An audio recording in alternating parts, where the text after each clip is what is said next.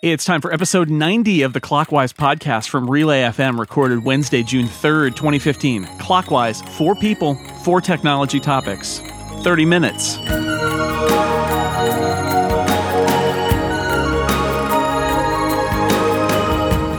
Welcome back to Clockwise, where we're counting down to Apple's big week. I am your host, Jason Snell. And across the country from me is my co-host, as always, Dan Morin. Hello, Dan. Big week, Jason. Big week. Huge week. Huge week. So Apple's developer conference is happening next week. We will do a Clockwise live next week at some point. What? This is the first time hearing of this. Well, get with the program, Dan. And so look forward to that. But we are in the run-up for that, and we've got lots of other stuff going on. So as always on Clockwise, we have 2 wonderful guests with us. To my left is from Mac Power users on this very Relay FM network, as well as you know him from Mac Sparky and the Mac Sparky Field Guides. It would be really something if it wasn't David Sparks after that intro, right? It's David Sparks. Yeah. Hi, David. Wow. Hi, Jason. I'm wearing my shirt. I know the Clockwise shirt. I suited up. I'm here. I'm ready. You are the most qualified guest we've ever had because you're wearing the show logo on your chest. Our second guest to my left is Mashable senior tech correspondent and the co-host of the Rocket podcast, also on Relay FM here, Christina Warham. Welcome back. Hello. Anyway, so we should get to it. We each will bring a topic of our own and discuss it a little bit, and we'll be done in less than half an hour. So let's get started. Over at The Verge this week, Chris Ziegler wrote a piece that he heavily disclaimed and said he was just spitballing, but he suggested that Apple could and perhaps should and perhaps will inevitably change the name of the iPhone to Apple Phone. And although he had some Zapruder-like, conspiracy analysis of how the word Apple phone would appear in capital letters and things like that, it is true that the lowercase I seems to be out of favor currently at Apple because it's not the iWatch, it's the Apple Watch. So my question for all of you is the lowercase I in general, and in the iPhone in particular, really history? Or does it still have some life left in it? David, what do you think?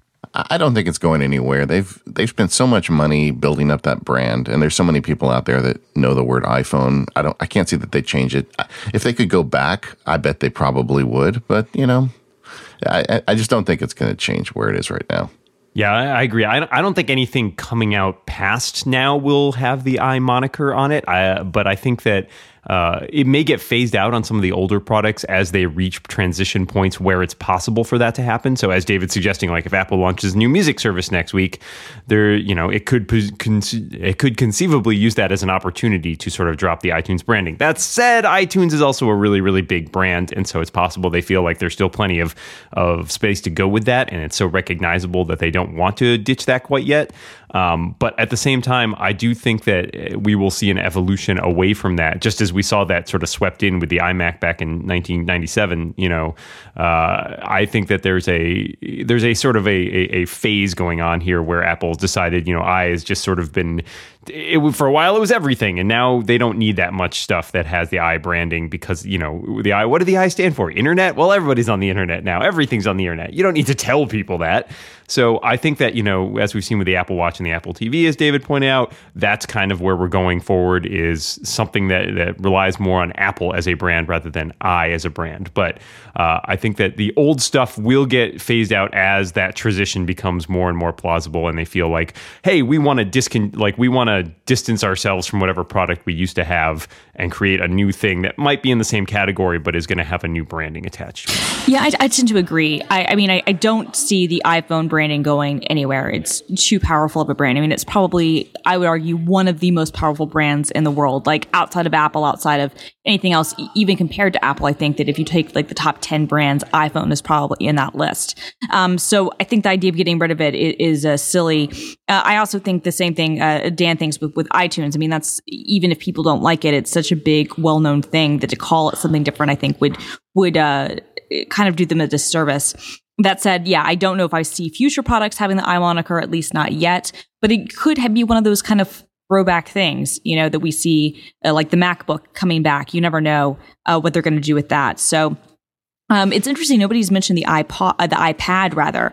Have we all just kind of gone to the point where we think the iPad is kind of passe? Because I can't even think. I mean, you could conceivably say that you could call it the Apple phone, but what would you, or you could call it, Apple Pad is not going to make it. Apple tablet? No, it's not. Apple tablet. It's like iPad is the name. The same thing with iMac. I mean, what else would you call the iMac other than the iMac? I mean, that just sort of signifies the single, screen desktop computer. So yeah, I don't see it going anywhere, but I don't necessarily see new products, at least for the foreseeable future, using the name. But I don't get the sense that Apple should be embarrassed by the moniker. I mean, I'm with you, Jason. I think they have to hate how many people use the name other than themselves. But I mean, it's at the same time sort of a badge of honor. I mean, it's Apple. Yeah, I agree with all of you. This is a good example of, I think David said if they could go back in time, obviously it's not in fashion now, and if they could go back in time, they would call everything Apple whatever. But the fact is, for launching a new product, wrapping it in Apple's branding is smart because Apple is such a powerful brand. So Apple Watch makes sense. But for something like iPhone, it's already established. It's incredibly popular. It is most of Apple's business at this point. To change that name would seem like a huge mistake to me because that's how people know it. And we also know that if they changed it, everybody would still call it the iPhone because people call the Apple Watch the iWatch, and it was never called that. So I think Tim Cook even called it the iWatch. Yeah, exactly. So the lowercase I think is going to stick around, but I don't think we're going to see it anywhere new. And there may be places where it pulls back. I think iTunes as a service is going to remain because it's so established. But taking an app and turning it into the music app instead of calling the app iTunes, that could happen. I could see that, and I do think future products are going to be Apple whatever. Anyway, that's good. We'll just have to see. And sorry, Chris Ziegler, we don't agree with you, but it was a provocative little piece that you wrote on The Verge. So thanks for writing it. David, what's your topic? I am so tired of the old TV model, and I'm so ready for something to change. And I keep watching, and I know that, the technology is there, but it seems that the holdup is the intransigence of the content providers. And just this week, we're hearing rumors that Apple may have a new Apple TV next week, but it's not going to have the content deals that they were hoping they'd have. And I was just thinking, how long do you think this is going to go on until we've got a deal where we can subscribe to television channels as we want and not have to pay the cable companies and move on with this? It can't come too soon for me, but I think that the cable companies are going to try to wring every last dollar and cent out of whatever licensing deals they can make. And we have big companies that have deep pockets. And so I think that they are so entrenched that they even just excavating out from under that is going to take a really long time. So I think we're moving in that direction, and I've actually been pleasantly surprised with the amount of transition we've had and how feasible it is. I've been a cord cutter for years, and it's gotten even easier and even better in terms of what's available right now, because I think people, the TV companies do realize there is a market there and they can make money on it. They just can't necessarily make money with holding all their cards so close to their chest. But at the same time, they're going to want to take their due.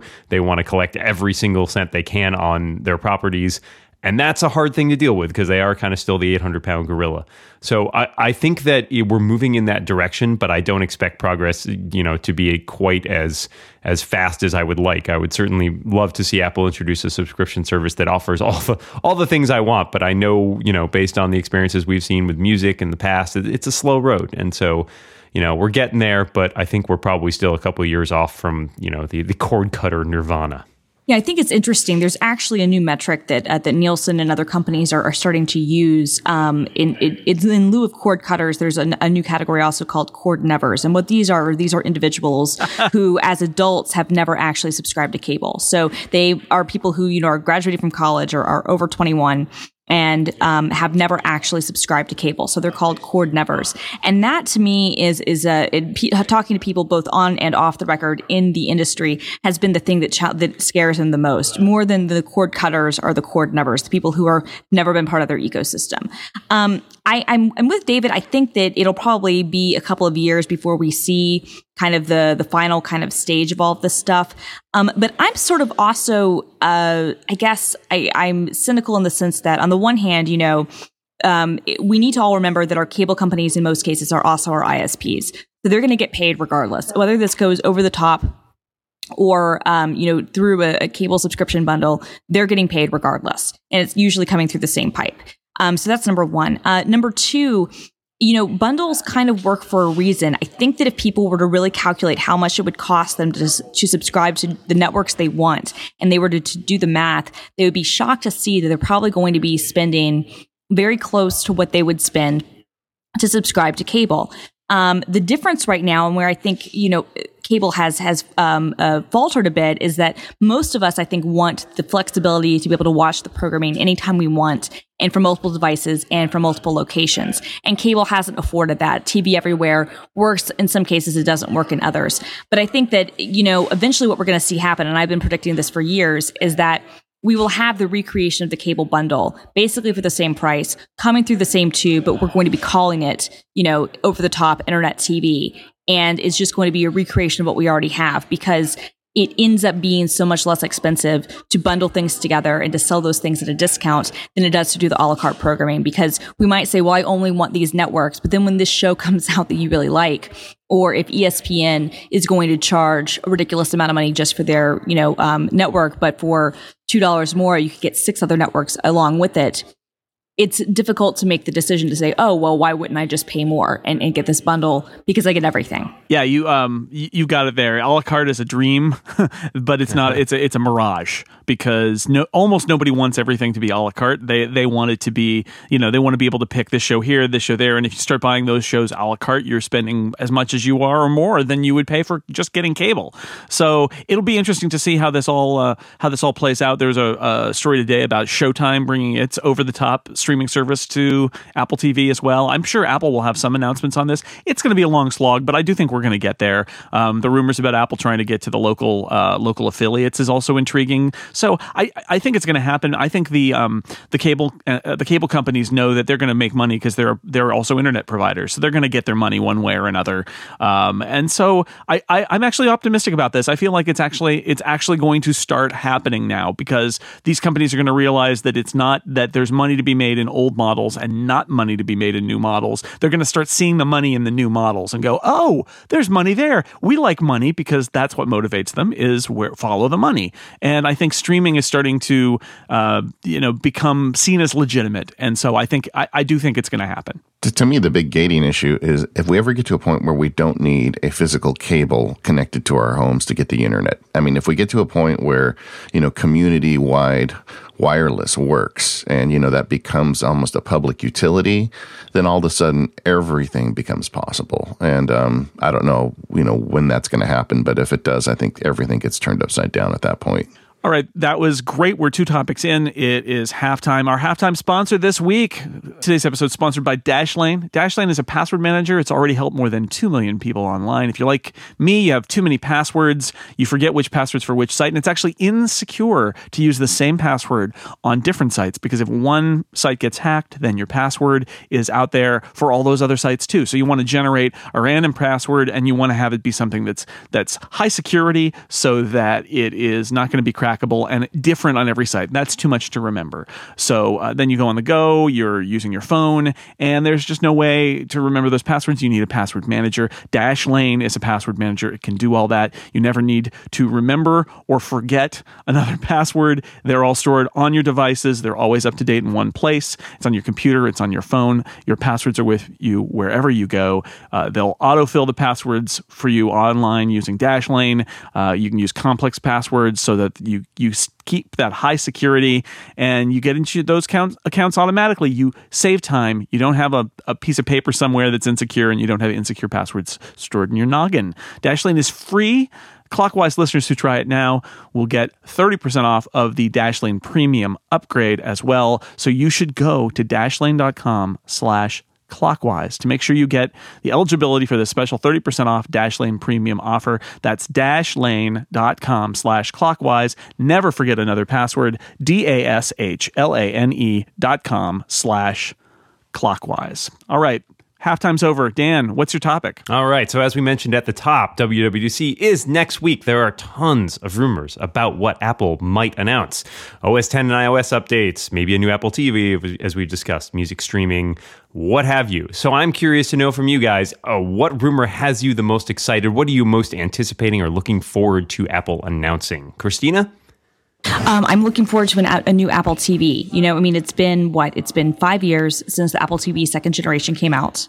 and it has been 3 years since the Apple TV 3 came out. And so I'm really looking forward to the new Apple TV. We've already seen, leaks that it's going to be the center of the HomeKit experience, which is super exciting. And I hope that we have a new user interface, because if we look back at the UI, it's still not that different than Front Row was a decade ago. And I'm like ready for something new. I'm ready for a new 10-foot experience. So I'm a big Apple TV fan. I honestly feel like they've fallen behind a lot compared to the Roku and the Fire TV and some of the other devices. So I'm really looking forward to a new Apple TV. I'm really excited about lots of things there. I'm going to pick the OS 10 update. I'm going to say I'm interested to see where Apple goes with OS 10 and iOS. Are we going to get that statement that stability and interoperability is key, and that they're not going to chuck in a whole bunch of new features? I would really like to see that. I'm also incredibly curious about what they're going to call this thing. I've had a bunch of people say to me that if they're making the new San Francisco font, that is the font on the Apple Watch, into the system font on the Mac and on iOS, they could do something like call it Mac OS 10 San Francisco. I don't think that's going to happen, but I'm kind of intrigued by it. But I want to know what the next California location is, and I really want to hear what their story is about where OS 10 is going next. So I'll put that down as mine. I'm going to join Christina. I'm really interested in the Apple TV. I bought the first generation hockey puck. I really like it, and my family uses it all the time. I mean, we love our Apple TV, but because we have the first one, YouTube stopped working for us recently, and I'm just really curious to see if they turned it up a notch. What could they do for us? I mean, are we going to get games on it? Are we going to get, third-party applications?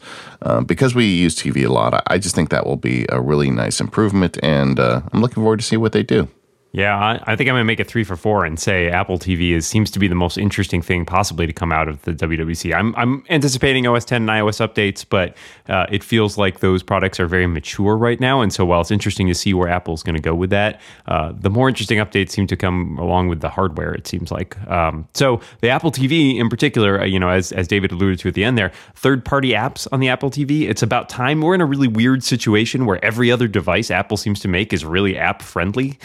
iPhone, iOS devices, Macs, even the watch. I mean, the watch launched with essentially third-party developers can make, a limited set of apps, and they'll probably introduce native apps at WWDC. That's an incredibly friendly roadmap. Whereas the Apple TV, as Christina pointed out, has been around for years, and there's no third-party apps whatsoever other than what Apple sort of does through its weird.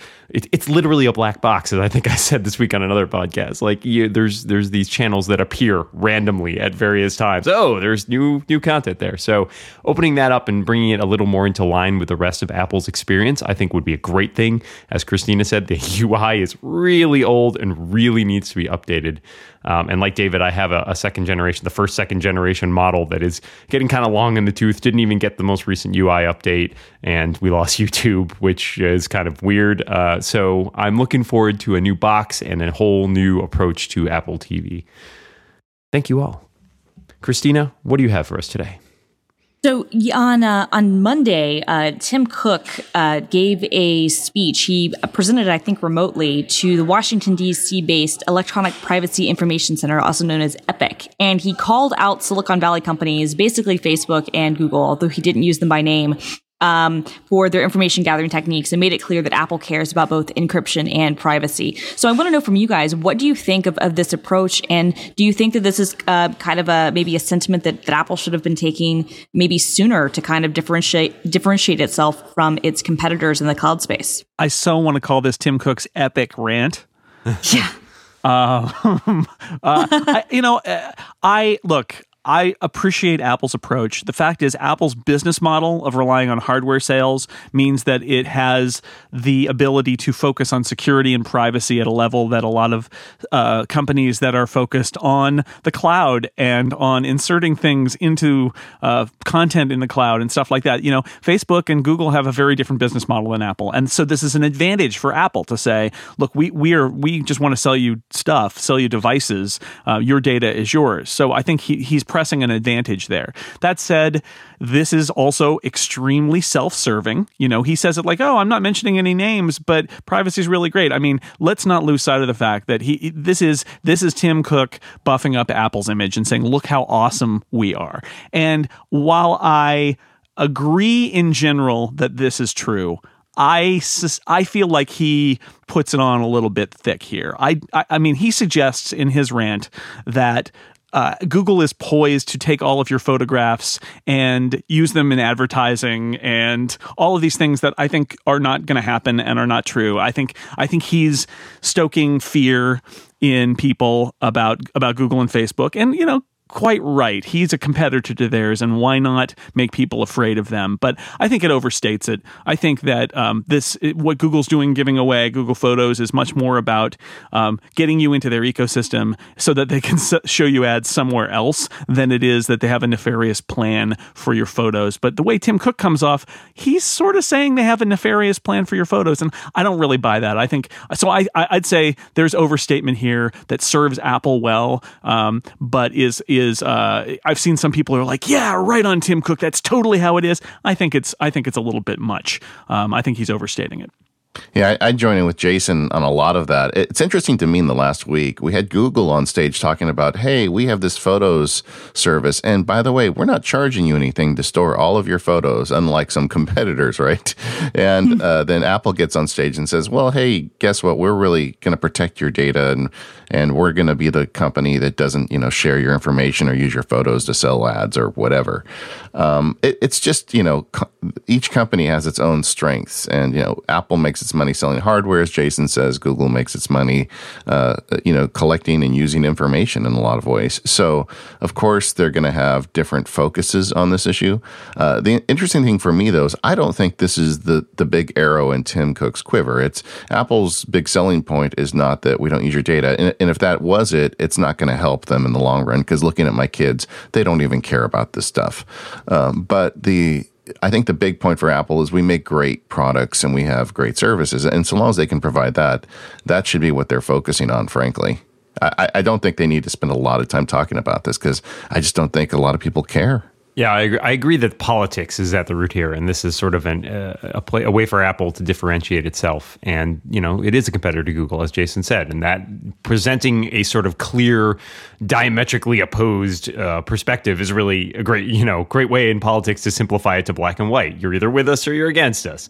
And so you're either in favor of privacy or you're in favor of ads. Being able to present the equation that way makes it, really convincing potentially to people to be like, oh, yeah, well, that makes a lot of sense. So I think that this is, it's a little bit rabble rousing. It's a little bit preaching to the choir, to the faithful, if you wish, in terms of trying to, sort of put a flag in the sand and say this is where we are and what we're about.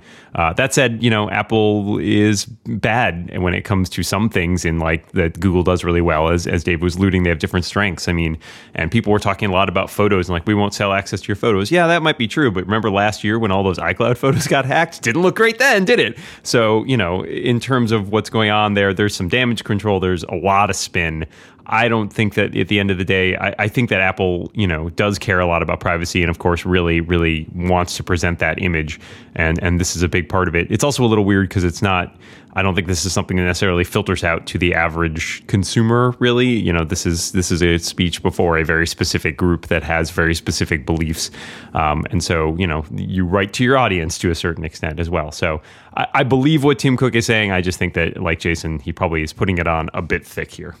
Yeah, I definitely think it's putting it on a little bit thick. Although I do think it's interesting just the juxtaposition about, how he was addressing his competitors in this light.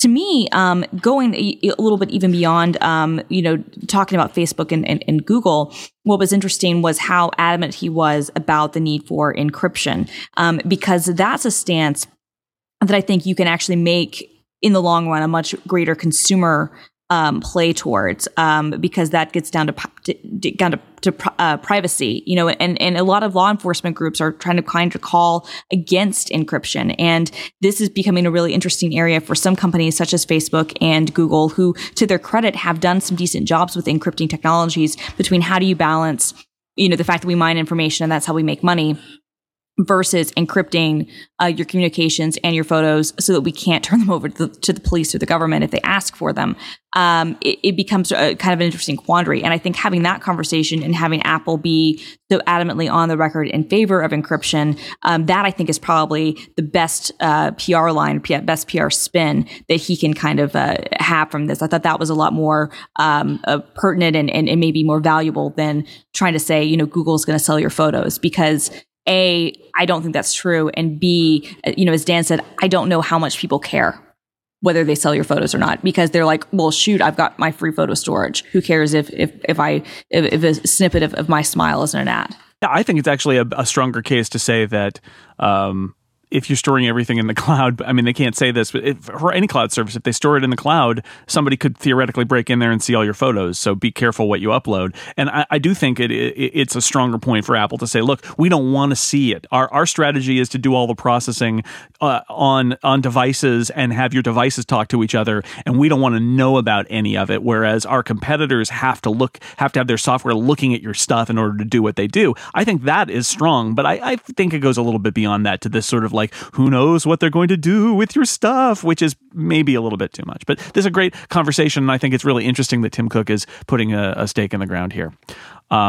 Well, that's 4 topics. We have time for our bonus topic. No bonus topic sponsor this week, but I wanted to put in a plea. We've done 90 episodes of Clockwise. We're kind of running low on bonus topics. I feel I can't speak for Dan, but I kind of feel like, why don't the listeners submit bonus topic suggestions? That'd be great. So tweet those to @ClockwisePod, and we will pick good ones and use them in future episodes. So you can always do that, not just this week, but for now on, just give us a suggestion. This week's bonus question is from me, from listener me, and it is, what's with WWDC coming up next week, what's your worst conference experience that you've ever had, David? You know, I was really struggling to find one. I have not had a bad conference experience. I'm pretty picky about where I go. I've never been to CES. But I don't have a worst conference experience, Jason. I've always had a good time every time I go to one. Boy, this is becoming like a really positive, happy ending. Dan, yeah, love fest. Bring us down, Dan. CES. I have been to CES a couple times, and my favorite story about CES remains being there in 2007 when I was a newly minted Macworld contributor sent to CES and sitting in a hallway there reading the live blog as Steve Jobs announced the original iPhone. So that would be my worst conference experience ever. Christina? Like David, I haven't had a lot of terrible. I've certainly been to conferences that have been annoying, that have been frustrating, and had aspects where I'm like, God, do I really have to cover this? Weird, TB or something like that. But I have to say, probably the worst or strangest experience was at Macworld one year, and this was not a reflection on Macworld at all. But while I was at an event, someone who has historical significance in the Mac community volunteered to take tasteful nudes of me. He then followed up by email once again with that proposition. I had just become engaged, and not only was I hit on, but I had the option. I was propositioned for tasteful nudes, and that to me, looking back, that's probably right up there with my worst conference experience. Because what do you say to that? Oh man, you win. Yeah, that didn't happen to me while I was sitting in that corridor at CES. Nobody approached me about that. So I think, that is worse. Yeah, that happens to me all the time. I'm used to it now. I'm going to say CES is I hate CES. I just do. It's awful. I don't love Las Vegas, and CES is Las Vegas. I think at its worst, and that's saying something. And I did at one point have to do an interview with somebody who had just come down from the Adult Entertainment Expo across the street to her CES booth where she was selling. I can't even remember what she was selling. It was uncomfortable. Because I was in a booth full of people in the pornography industry, and although whatever, you can do what you want, it's fine. It made me a little bit feel weird and uncomfortable, and I felt like I didn't really need to. I believe it was an adult app store for the iPhone. God! It was. Yeah, I didn't write about it. Is what I'm saying. Also, that time when they changed WWDC so the snacks only come during the breaks and aren't out there between the breaks when there are sessions going on, because people used to always talk at WWDC over sodas and stuff if there were not any sessions they wanted to go to, and now the sodas aren't there then. So damn them! That's definitely the worst. It's the Jason. worst. It's not Tasteful Newts, though, I have to say. Christina, you win. Congratulations. And I'm sorry.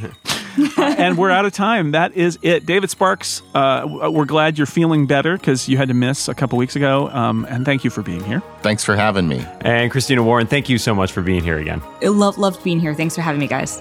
And Dan, that's it. Well, I'll see you in San Francisco. I think we'll all be in San Francisco next week, yes?